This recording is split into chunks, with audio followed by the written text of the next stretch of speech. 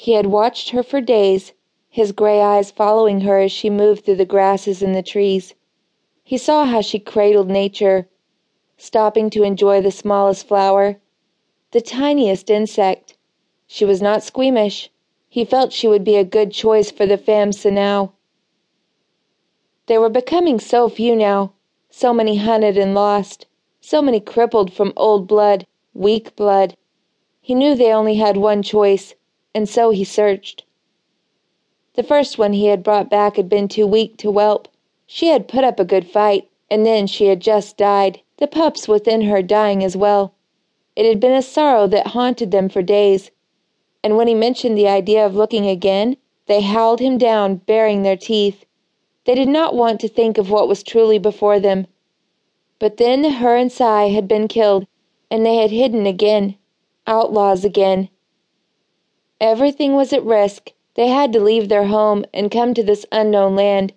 Ddaear Rhyfedd, they had called it. Strange earth. It was years before they found a new femme senau that could give them good strong litters again. The blood had been new, and so it had proven rich, but now they were dying again.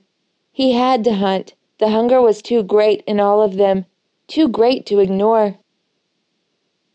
Gwen walked into the bar and saw her friend squeezed into a booth towards the back and smiled. God, she was happy it was the weekend. It had been a long week, with finals at school and long hours at work. The internship she had applied for had been given to someone else, and she had to scramble to find something else for the summer. She was ready to get thoroughly drunk. Well, you finally made it. Jamie stood up and gave her a hug before sitting down and scooting in to let her have room on the bench. The waitress came by and took her order. She finally breathed deep and relaxed into the worn leather seat. Oh my God, I need this. It feels like I've been up for days. You obviously haven't seen the schedule for next week. Everyone has extra lab hours.